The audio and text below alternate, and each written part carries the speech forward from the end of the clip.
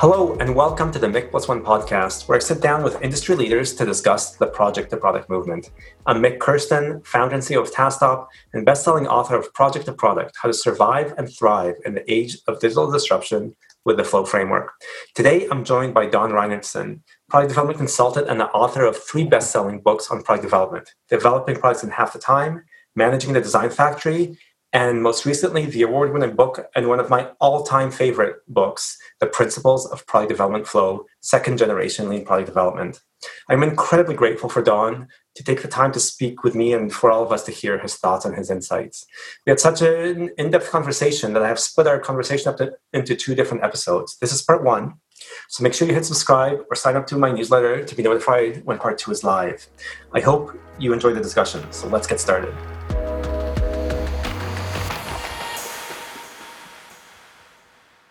Hello, everyone. Welcome to the Project to Product podcast. I'm just thrilled to have Don Reinertsen with us here today. Don is president of Reinertsen Associates, former consultant at McKinsey. He has an MBA from Harvard, a BS in electrical engineering from Cornell, and most importantly, he's been changing the way that the industry thinks about how we build products for over 30 years with 3 best-selling books. So to me, when people ask me about moving from project to product, I said there's one must-read book. It's not project to product, it's Product Development Flow. It's got all the fundamentals of what I think as an entire industry we've been trying to shift through. There was one slide that Charlie Betts showed me once where he basically showed me this PowerPoint of all of these different books that have been come out of the agile circles, all of the thought leaders there, out of DevOps. And then he said, Mick, what do all these books have in common other than the fact that they're on both your and my bookshelf? And I said, I think I know, but tell me. And he goes, well, they're all built on Don Reinertsen's Product Development Flow. That's the one common theme in every one of these books. So I could not be more happy to have you here telling us some of what you've learned over these last 3 decades, Don. Welcome. Thank you. And just really quickly in terms of my own personal story around encountering your book, because of course I'd heard of it and everyone's saying I should read it, but I didn't. And I was in the middle of writing Project to Product when one of the co-founders of TaskTop, Robert Elf, said, Mick, all these ideas that we've had around the way that value flows through software product development, being a network, not being this assembly line, not being this beautiful CI/CD pipeline that we see drawn on so many slides so often.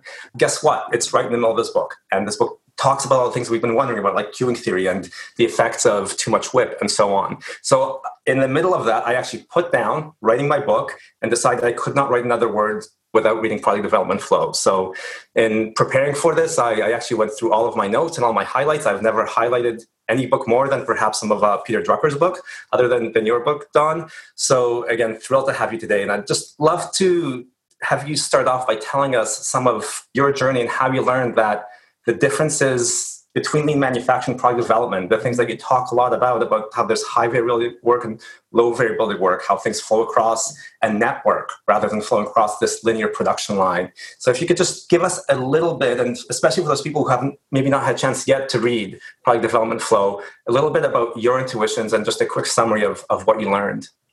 First of all, I always tend to approach the problem like an engineer as opposed to sort of a manufacturing guy.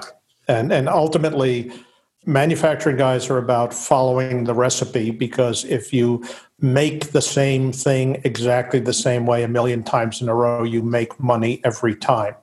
In product development, our job is to create a new recipe. If we produce the same recipe twice, it has no value. And to stabilize things and prevent all statistical variation, like Deming was in love with, it just fundamentally destroys the ability to add value in product development. Being an engineer, I was always sensitive to the fact that the change is what ends up adding the value. And from tinkering with electronic circuits from the time I was 11 years old and things like that, I also was very sensitive to the fact that if you make many changes before you try testing it, it usually doesn't work. That the best strategy was always hacking and overall system design. You'd have certain sub-elements that you think were highest risk. You would go after the highest risk stuff first, with the minimum amount of work you could do to establish whether you have a potential solution or not. But that mentality of recognizing the need to introduce risk into the system, recognizing the importance of working in small increments, sort of is just in my engineering DNA. And so when I would see the classic waterfall model for software development or project management and things like that, it just fundamentally struck me as being incorrect. And actually, it was in the early 80s. I was working at McKinsey. I went to work as the VP of operations of a diversified manufacturer, sort of an LBO company and things, and I was working a lot on improving manufacturing. So I read a lot of the Japanese works, and I considered them to be absolutely brilliant, and I wondered why I was not taught about lean manufacturing when I went through Harvard Business School, since it had been around for about 30 years at that time, and it was producing effects that we were totally unaware of. And so I started looking at that, but I looked at it in the context of what of this stuff is truly useful, like recognizing the importance of inventory, reducing batch size, lowering transaction costs, truly leveraged, and what of this stuff cannot really be blindly applied to product development. And, I used to, when people would tell me that Deming believed that it is always better to prevent a problem than it is to find and fix it, I would always ask them, do you use the spell checker in your word processor? Because if you wanted to be philosophically consistent, you should teach yourself to become a perfect speller and a perfect typist.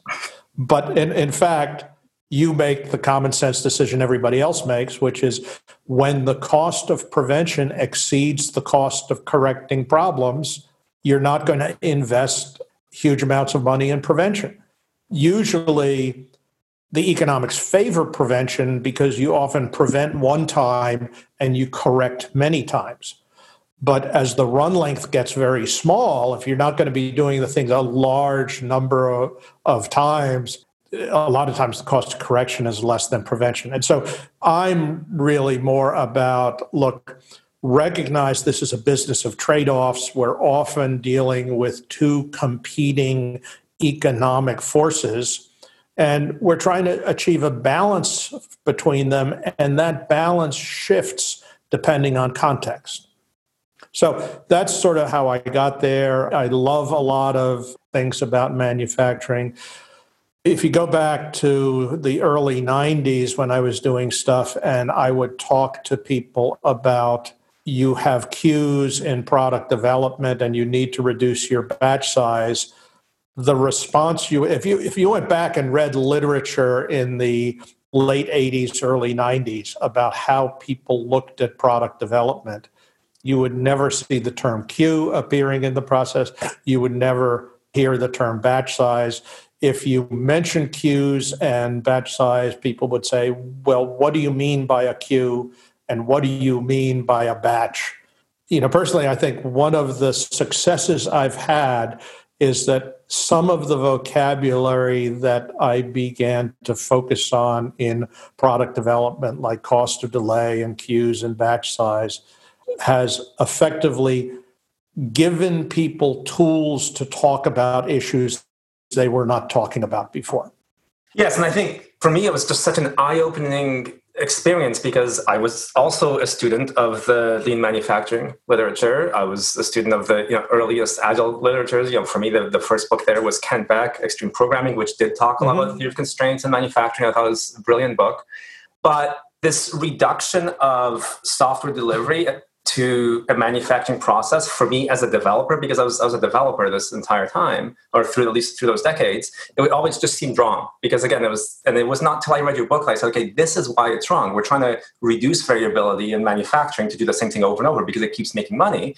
Whereas, as you, I think, put it so well, in product development and lean product development, we're actually trying to generate new information. New information is always arriving, and then we have to use that information. So it's just a completely different process. One where it's high uncertainty, high learning, and you're after seeking information and applying it, versus one where you're trying to reduce variability and push the same thing out over and over. And I think it's become even more true for people lately that it now looks and feels like anything that can be automated in software delivery and releasing software will be, right? Everything aside from that creative, the design, the business analysis process is actually going to become more and more automated. Right now, with all the automation we have in delivery pipelines, later even with additional AI being applied to deployment, to orchestration and so on, and to site reliability. So I think that my sense is also that what you've put into the principles of product development are actually going to apply even more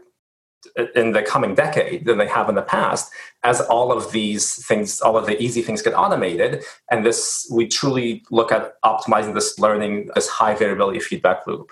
So can you just tell us a little bit about the differences that you see in how value and information flows? Because I think what I've noticed is a lot of people try to almost blindly apply manufacturing principles to how software is built. They assume it's a well understood problem. They can structure into a large waterfall process. And that's what many of the listeners of this podcast are dealing with, is organizations who are structured to function well with waterfall processes with high certainty, where you can actually create 6, 12, 24-month timeframes that obviously assume low variability, because otherwise you'd be baking much too much risk into those timeframes, much risk into those plans, as happens, versus what you made so clear quite a long time ago now in terms of needing to think differently about the economics of software delivery. Yeah, I mean, sometimes I use the military analogy, particularly if people are in the defense business and things like that, of comparing the difference between a cruise missile and an air-to-air missile. And I say we use two different fire control systems there. A cruise missile goes to exactly where you tell it to go. So it's typically a subsonic missile that is extremely precise in its guidance. Are you going to go through the top floor window or the first floor window? And it's a perfect solution for a stationary target. You know, you're blowing up a utility in downtown Baghdad and things like that. That is the perfect tool for the job. If you're shooting down a fighter flying at over the speed of sound, we use air-to-air missiles. Typically, they might go Mach 4 or Mach 5. They go very fast, and you just keep them pointed at the target. The basic algorithm is stay pointed at the target and fly faster than the target. And eventually you hit the target and blow it up. And it's a different fire control strategy, and not universally better, but better for certain targets. And I think what has happened for us in product development is we have been moving to a world where the horizon is no longer visible. We can't see the target on the horizon. And any forecast we make of the target will be there when the missile arrives is close to 100% wrong. The target will be someplace, but your ability to say where it's going to be is getting closer and closer to zero. And so we're now getting to a mode where we would say, look, I need the ability to steer the project while it is in flight. I can do a certain amount to speed it up. I want it to go really fast, right? So if the missile traveled at the speed of light, you wouldn't have to worry about the future position of the target, because it couldn't move between when you fire your light beam and when the light beam hits it. Increasing speed will solve some of our problems, but I think ultimately what we start seeing is the ability to steer while you are in flight produces more value than the ability of just brute force speeding things up. And then if you start saying, okay, if my development philosophy is to have the ability to steer the product while it is in flight, and maybe even after it arrives in the market, how do I need to approach the architecture of the product and my system? The answer is you're going to put in some excess baggage. A bow and arrow, you can't steer the arrow after it's in flight. A missile that you steer while it's in flight has to carry extra fuel and mechanisms for positioning itself. So you carry that excess baggage, and that, for us as developers, that becomes architectural margin. When we say, should I choose a processor for this design that is exactly my predicted amount of power that I need because I think I know exactly what the load on the processor is going to be? In the modern world, that is probably an irrational choice. I should choose a processor so that if I have to increase the load on this processor by 50%, I will not have to redo the design. And so you carry extra architectural margin. If your belief is the target is intrinsically unknowable, it will be in a certain range. I have a confidence it will be in with this certain circle of probability, but I don't know where within that circle it's going to be. Therefore, I need to be prepared for it to be in a number of different places. I think that just changes the approach to how you do the design, how you do the architecture, how you do the planning, how you do the execution. And it also ends up placing a great premium on getting feedback while you are in flight as to where has your target moved to. And the notion I can go off and execute this program by just conforming to its requirements is no longer valid because the requirements are perishable and they're getting worse and worse with time. So what we have to do is we have to refresh that information so we don't carry dead wood in our design, and so that we start following where the target is heading to. So a couple key things there that really resonate with me. First of all, I was driving through Arizona a few years ago, so decided my friend really wanted to stop at the Titan missile silo. And as we got the tour, I think it's obvious to most people. I just had not realized this, but basically the moment that massive, massive rocket left its underground bay, it was going to hit its target. I forget what it is, but just under an hour later, and there was no stopping it. So it was gone. And then I think that is just such a perfect analogy to what I've seen. I think what so many of us have seen in terms of the way that on the business and strategy and planning level, the executive level, how software initiatives are run is that the thing is kicked off, and then you've got no control or visibility over what's happening. And there's this huge mismatch because, of course, every person who's written software themselves or been on the ground of a software product or project understands exactly what you're saying, is that you need to quickly learn, adapt, and actually build that into your system. So the thing that boggles my mind, I think you put it better than I've ever understood it, is just now, is that if you don't have a way, something built into the system for measuring and steering it all the way, to that strategic level, you'll have made a strategic mistake. You cannot aim that precisely. You cannot, in a post-COVID world, it's even harder to aim more precisely because there'll be more complex and chaotic effects happening with the economy as well. So what's really interesting how you're saying is that actually needs to be built into the system itself, because developers have that built in, right? Developers know if they're watching their burn downs and they have a feedback, their burn down charts, they have a feedback, are we moving, are we not? Yet what I keep seeing over and over is at the leadership level, at the business level, it's basically this fire and forget. And there isn't the adjustment, there isn't a way of actually monitoring and adjusting. And this is, I think, why we end up with this continuation of these water scrum fall execution models. So the reason I always, in almost every time I'm speaking to executives, so IT executives, I bring up your book. And the reason I bring up your book is because it actually quantifies and explains the making mistakes in terms of economic terms that business leaders tend to understand, right? To basically provides them with some kind of way of quantifying. And ideally, of course, I think in terms of my own personal experience, it's always been about understanding cost of delay and lifecycle profitability, right? It actually is quite simple in the end. But why is it that you think that these very profound concepts you've established that so many people have actually understood and applied. My sense is, in terms of the way that large enterprise IT organizations, federal institutions, and others, the way they run, it's much more the Cruise Missile approach than actually having some quantification of the dynamics of software delivery.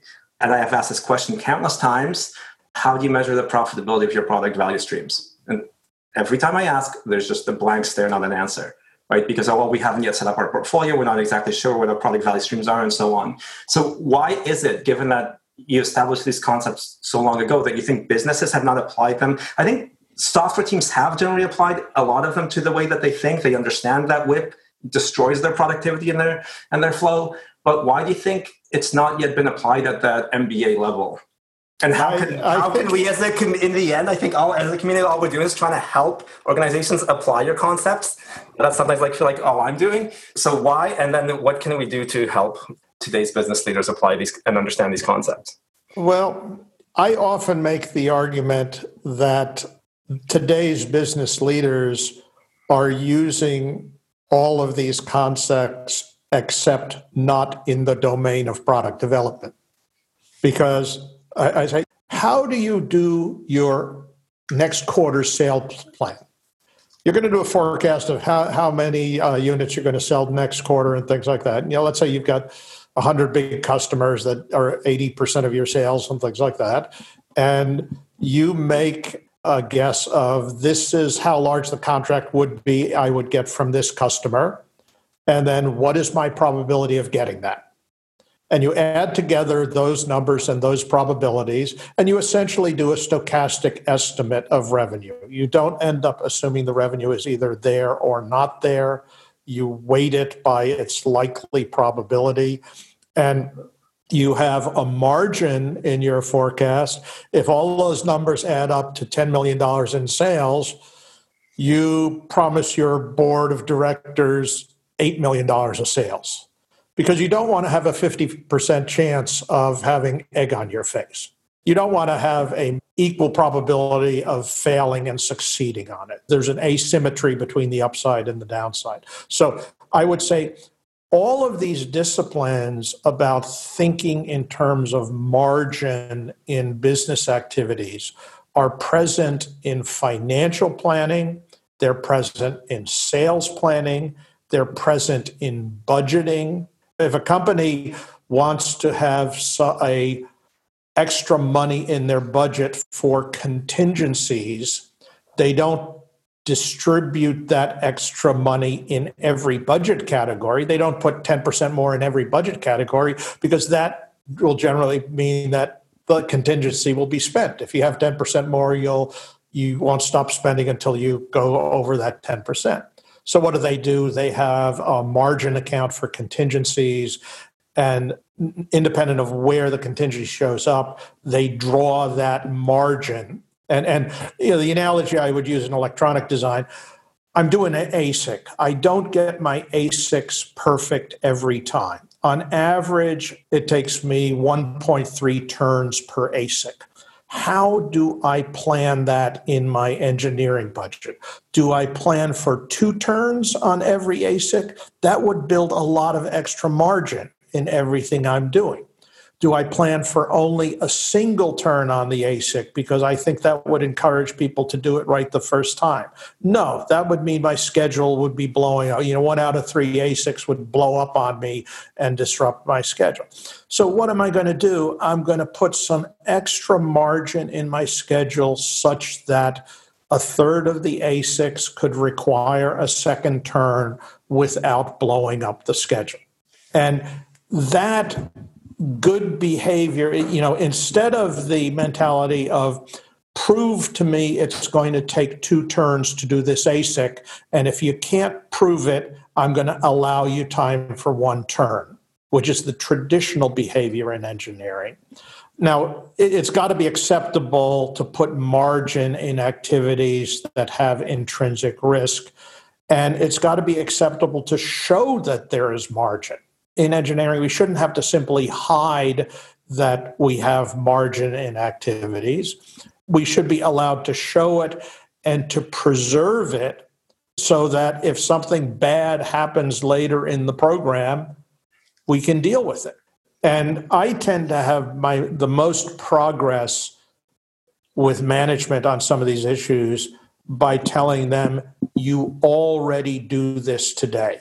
I'm not asking you to do anything different than what you do in sales planning, than what you do in financial planning, is that you don't have deterministic, you have goals, you work to the goals, you know what's most important. We want to do the same thing in engineering. But the idea of having a zero variability goal in engineering is a bit of a fantasy.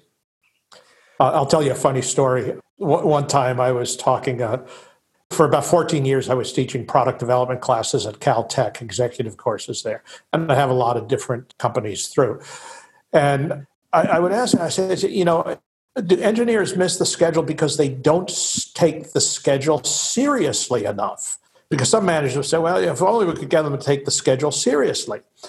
And I said, okay, so what would happen if you said, I will chop off one finger from your hand for every day you are late on the schedule? Things like that. Could you, as an engineer, think of a strategy that would be capable of preserving your fingers? And I was teaching the class one time, and a guy in the back of the hand sort of raised his arm, and he had a hook on the end of his arm, on his hand. But he also had a sense of humor. And he said, I used to be an engineer. And I mean, I think the answer is, the issue is the intrinsic nature of our work. And if we built sufficient buffer to ensure we had no chance of risk, we would be late on everything we did. We would be, and often I phrase it to people as, look, when you build a buffer in your schedule, you are trading one currency for another. You're gaining the currency of reduced risk. You're eliminating variability. So you're paying for variability reduction, but the currency you are spending for it is cost of delay dollars. When you put an extra 6-month margin in your schedule, you're spending cost of delay dollars to buy a reduction in variability. And you ought to ask the question, is that reduction in variability worth the number of cost of delay dollars I've spent? If my cost of delay is $1 million a month and I put in a 6-month buffer, that's $6 million insurance policy on ensuring the product is going to be ready on time. And, well, what's the value of the variability that you're like? Well, there's one particular feature that we think is high risk. We wouldn't have that feature ready unless we had a full 6 months of time for the thing. But what's the consequence of that variability, that risk? What should I rationally pay to eliminate that risk? There's a 30% chance I'd be missing a feature that corresponds to 10% of the product value, and I would be missing it only for the period of time it took me to complete that. So I'm giving up 10% of the gross margin of that product for a 6-month period, and in return, giving up 6 months of cost of delay dollars. It makes no economic sense when you frame it economically. And I think, my point is not, is it correct or is it not?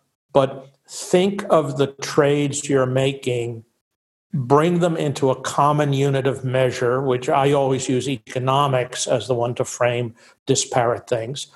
And then you can look at the nature of the trade-off.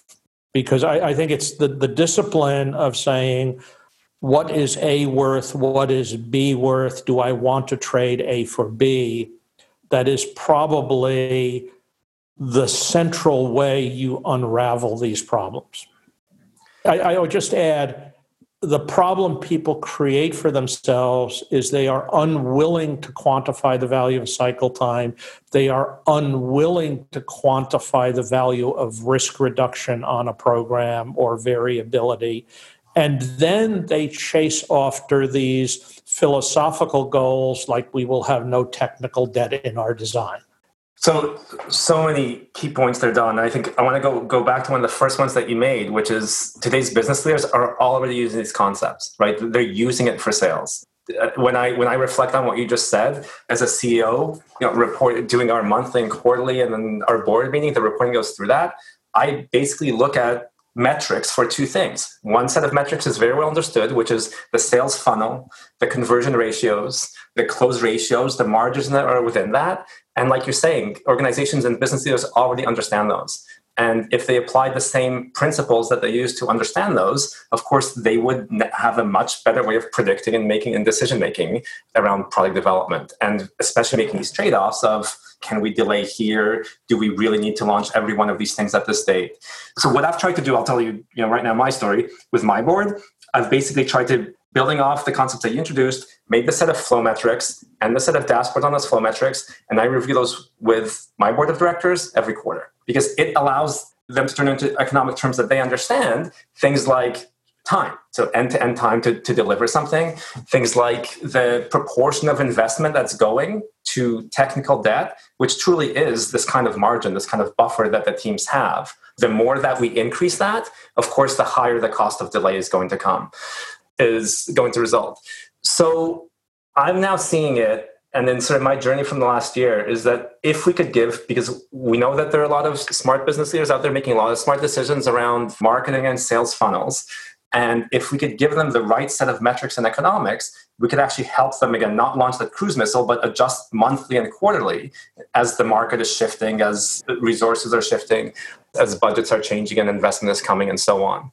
So, and I think, again, you've laid down all the groundwork for how these things can be measured. And then one of the things that I've noticed is just the difficulty in measuring them. And then the missteps that people take, thinking that the basic time from, here's one of the classic ones, time from writing a line of code to deploying it is illustrative of the economics of how long it takes to deliver value. Whereas I think, as you've said very well, even at the start of your book, we have to look at the end-to-end flow. We can't ignore the entire upstream side of designing and iterating and the upfront parts of the development process. And I think this is where I think parts of the DevOps movement, even parts of the Agile movement, just look at too small, in terms of how things are measured, too small a slice of a value stream. Whereas every one of the measures that you've put in place actually is able to measure the end-to-end flow.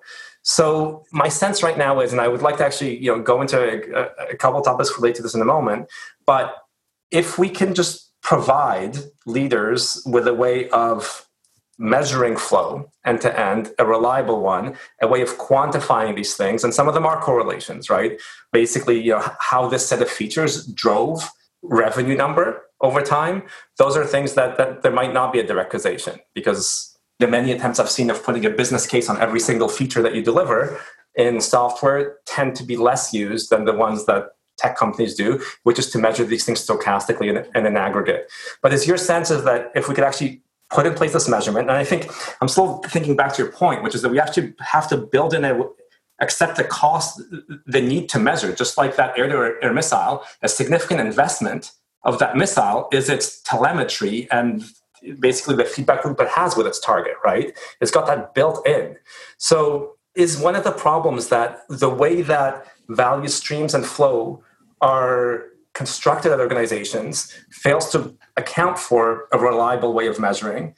And is that one of the reasons why, for example, whenever I ask what is the lifecycle profitability of every product in your portfolio, I get blank stares? Whereas any sales leader, if they ever could not tell you exactly basically every one of the sales metrics for every single SKU their field sells, they would be walked out the door immediately. Yeah. And I mean, one way I would probably phrase it to senior leaders is that we are constantly dealing with stochastic flows of value in our sales pipeline and in our financial pipeline. And we've gotten very good about thinking of that stochastically rather than deterministically. But we're still putting on our deterministic hat when we try to do product development. Give me a plan, give me an estimate. And we place this great emphasis on conforming to plan. And I think one of the shifts we're going to see significantly, essentially what we've done is we've said, correcting a nonconformance from the original plan is worth money. And it's worth more money to correct the nonconformance than it is to leave it present in the system.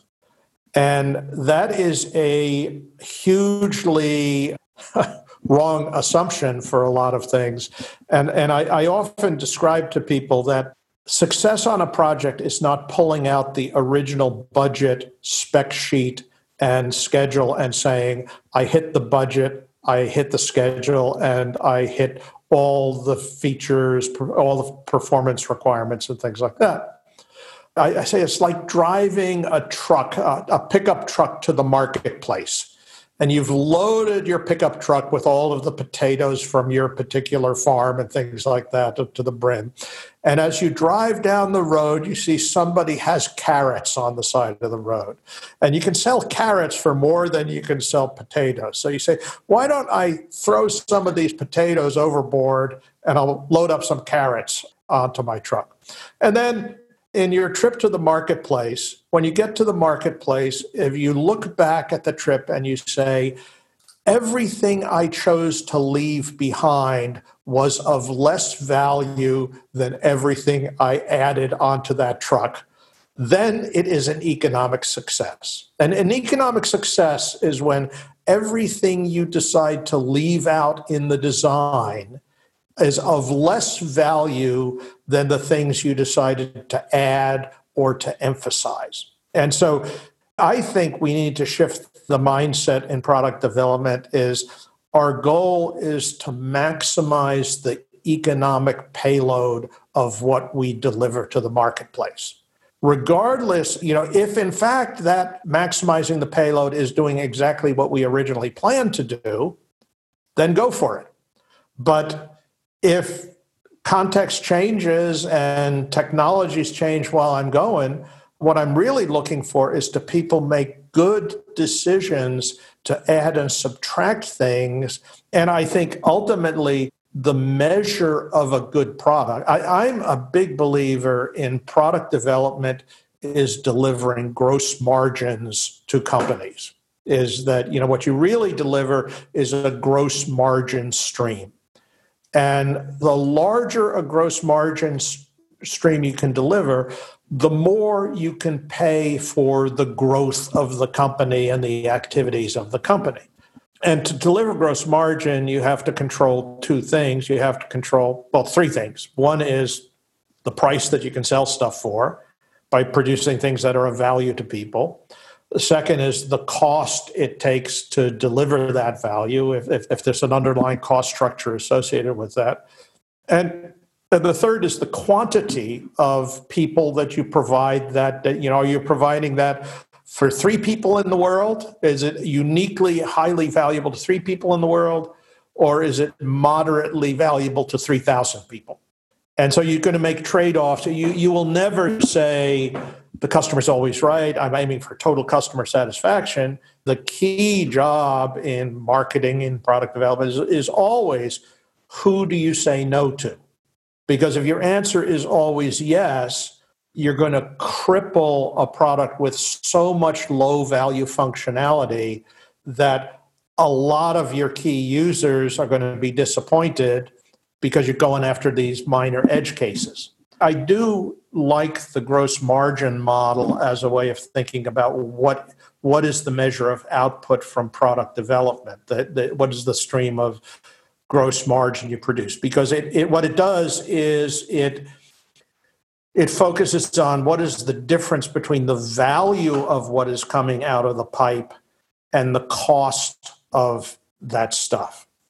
Is that, if you make choices that make it cost effective to deliver value, you will be a profitable company. And probably you will have correctly priced the functionality that you're offering to customers. Now, I remember in the first book I wrote on product development, we used the term the fuzzy front end of product development, which was the time from when the customer identified their need until when you started working on the problem.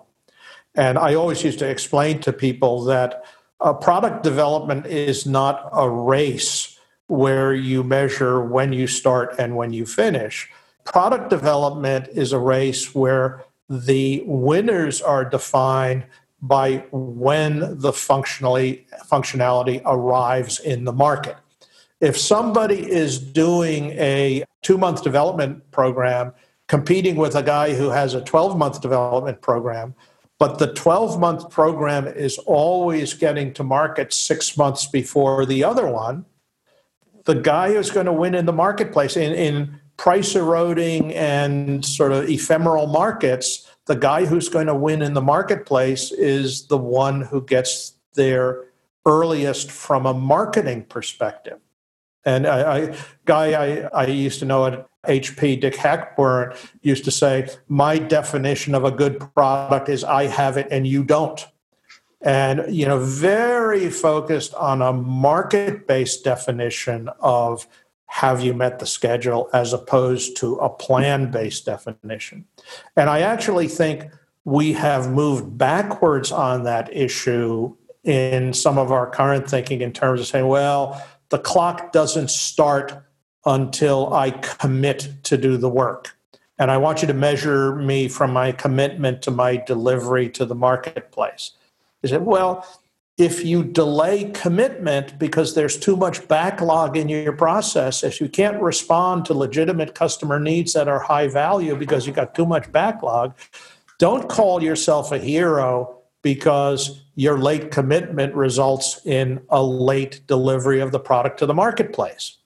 Good engineering execution, but you really need to find a way to be able to staff a team working on an important issue while it was still foggy where the value is going to be added in that process. Because it is guaranteed somebody who waits for a market to sort out all its preferences will be able to do the fastest development because there's no uncertainty in where the target is.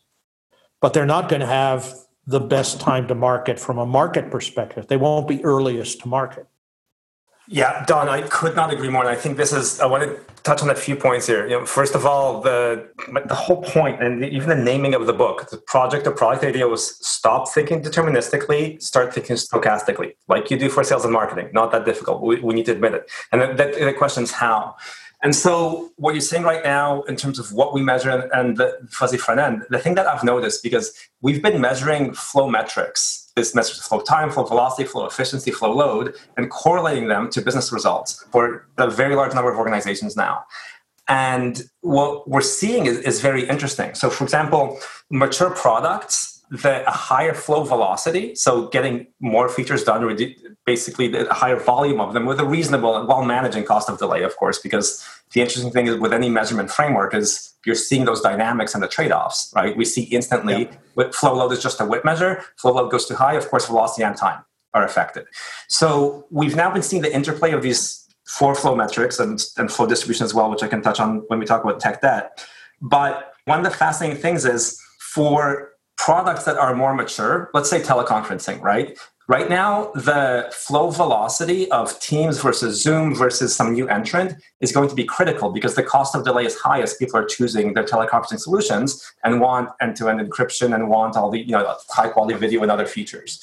What we're seeing with organizations that have, let's say, there's some new market development going on. If the value streams are not optimized for flow time, and they can't, let's say, do the thing that tech companies are so good at, which is A/B testing of whether this feature is accepted or not, it's useful or not, as I think you've talked about a lot, without flow time being low, there is no chance of developing a new market. And then, this other fascinating thing, or like you said, being first to market, right? You have to have some combination of very low flow time and significant velocity that you can scale up as you see the initial traction. So what I've been seeing these organizations do, it's basically take different business metrics, because those are all there, like gross margin. And we actually use gross margin for our mature products. For a new product, we won't use gross margin. We'll use a different value metric because this product might be pre-revenue, let's say, right? We can't maximize its lifecycle profitability. We're just trying to make sure that by investing in better flow and in more delivery, we're seeing another proxy, a metric that's a proxy for what would be revenue, let's say daily active users or some kind of adoption metric. Yep. And you'll, of course, have tech companies do this with pre-revenue products that are pre-revenue for years while investors are pouring tons of dollars. But it's this, what I've found so valuable is exactly what you're saying, is this combination of measuring flow and how you measure what the clock is for when flow starts and stops. I'd love to touch on this topic because it's that more than anything, I think I've seen to be a problem is when the clock starts. So I'll touch on that in a moment. But measuring flow and then how it correlates to results, where for the majority of companies, I agree, gross margin is it, right? They should be, in the end, planning for that. Yeah, so. And so, I think you hit on a really important point, which is that when things are pre-revenue, you go get gross margin as revenue minus cost. And if the revenue is zero, that sort of messes up your calculation. But the intent is that revenue is there because it's showing you how much value you are providing to the world. The world sends you money because they like what you're doing. Mm-hmm. And if they refuse to send you money, it's their secret language for saying, we don't care about your product. And so you then, if you don't have revenue, you got to say, is there any indicator that I have that is predictive of future revenue that I could use as a substitute, as a proxy? And I think that's the truly sensible thing you're doing, is to say, well, look, if we have active users, if we're gaining active users, if they're increasing their use of the product, we have things that, while not perfectly predictive of revenue, are pretty strongly aligned with, if I were to take 6 products and one of them has 1% of the active users, the other one, I would probably say the one with the most active users is going to turn into the high revenue product. Yeah, exactly. And I think that's completely legitimate. I think this issue of start time, though, it's really a much bigger issue than people realize. When I was doing the work in the early 80s and things, we would ask people, what was the amount of time between when they knew there was a need and when they staffed a full-time team on the program? And what is the amount of time between when they staff the team until they ship their first revenue reducing product? And that first portion, which we called the fuzzy front end, was typically 50% of the overall development cycle. It was taking as much time for people to decide to pull the trigger on a program as it took to do the program itself. And it also turned out that it was the cheapest place to improve cycle times, because compressing the actual development process often involved expensive things or higher risks in the process. And so what we often got companies to do, to say, okay, as you have to have a process for identifying a new opportunity where, usually I like the one sheet of paper saying this is a new business opportunity. People would typically have a new product development council or something, some organizational unit that would look at the flow of these new ideas and say, some of them are worth doing a business plan on. Not worth investing in, but worth doing a business plan on. And they'd sort of structure it, say, okay, so what are the key risks in this thing? What are the deal breakers on, if I were to invest in this, what might go wrong? Is it market risk? Is it technical risk? Is it economic risk? And what can I do to give this management group a clearer idea of what the market, technical, and economic risk is associated with the thing?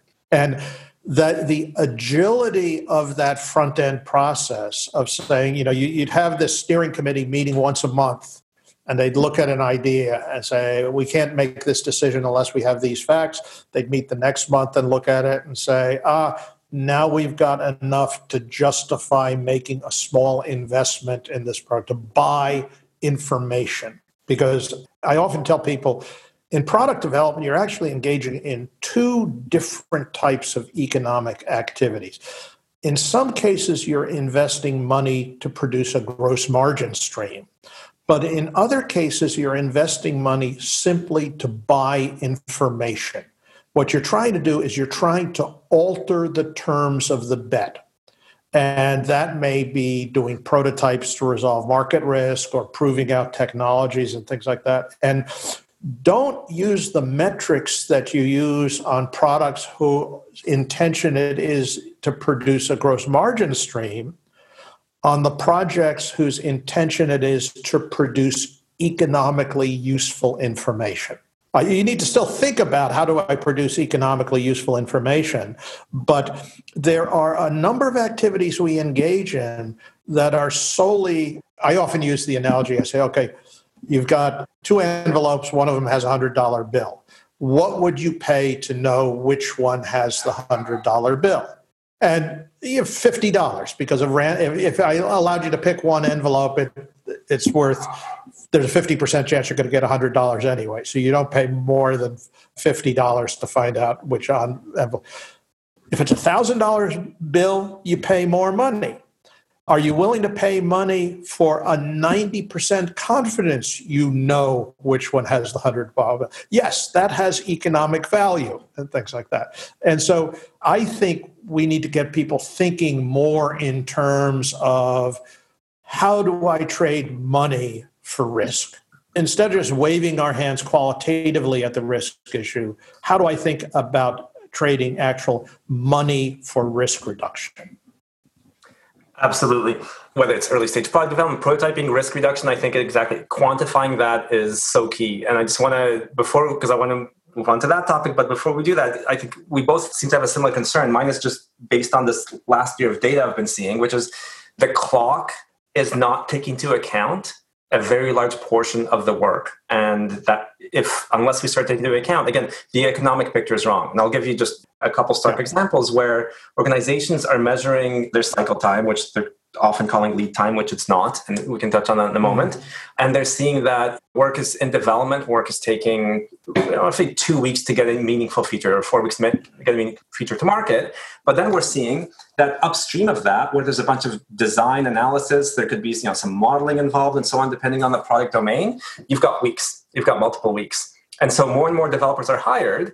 And of course, with a theory of constraints, nothing is moving any faster because we're not taking into account the clock. For the flow framework, what I did is I just built on Dominica DeGrande to summarize some of the work from lean manufacturing. We've got lead time, flow time, and then the cycle times that make up the various stages of work. Yeah. And we've basically, I think, now got a metrics culture in many organizations, which is based on a narrow slice of cycle time and tries to optimize around that, and then is wondering why nothing's moving faster.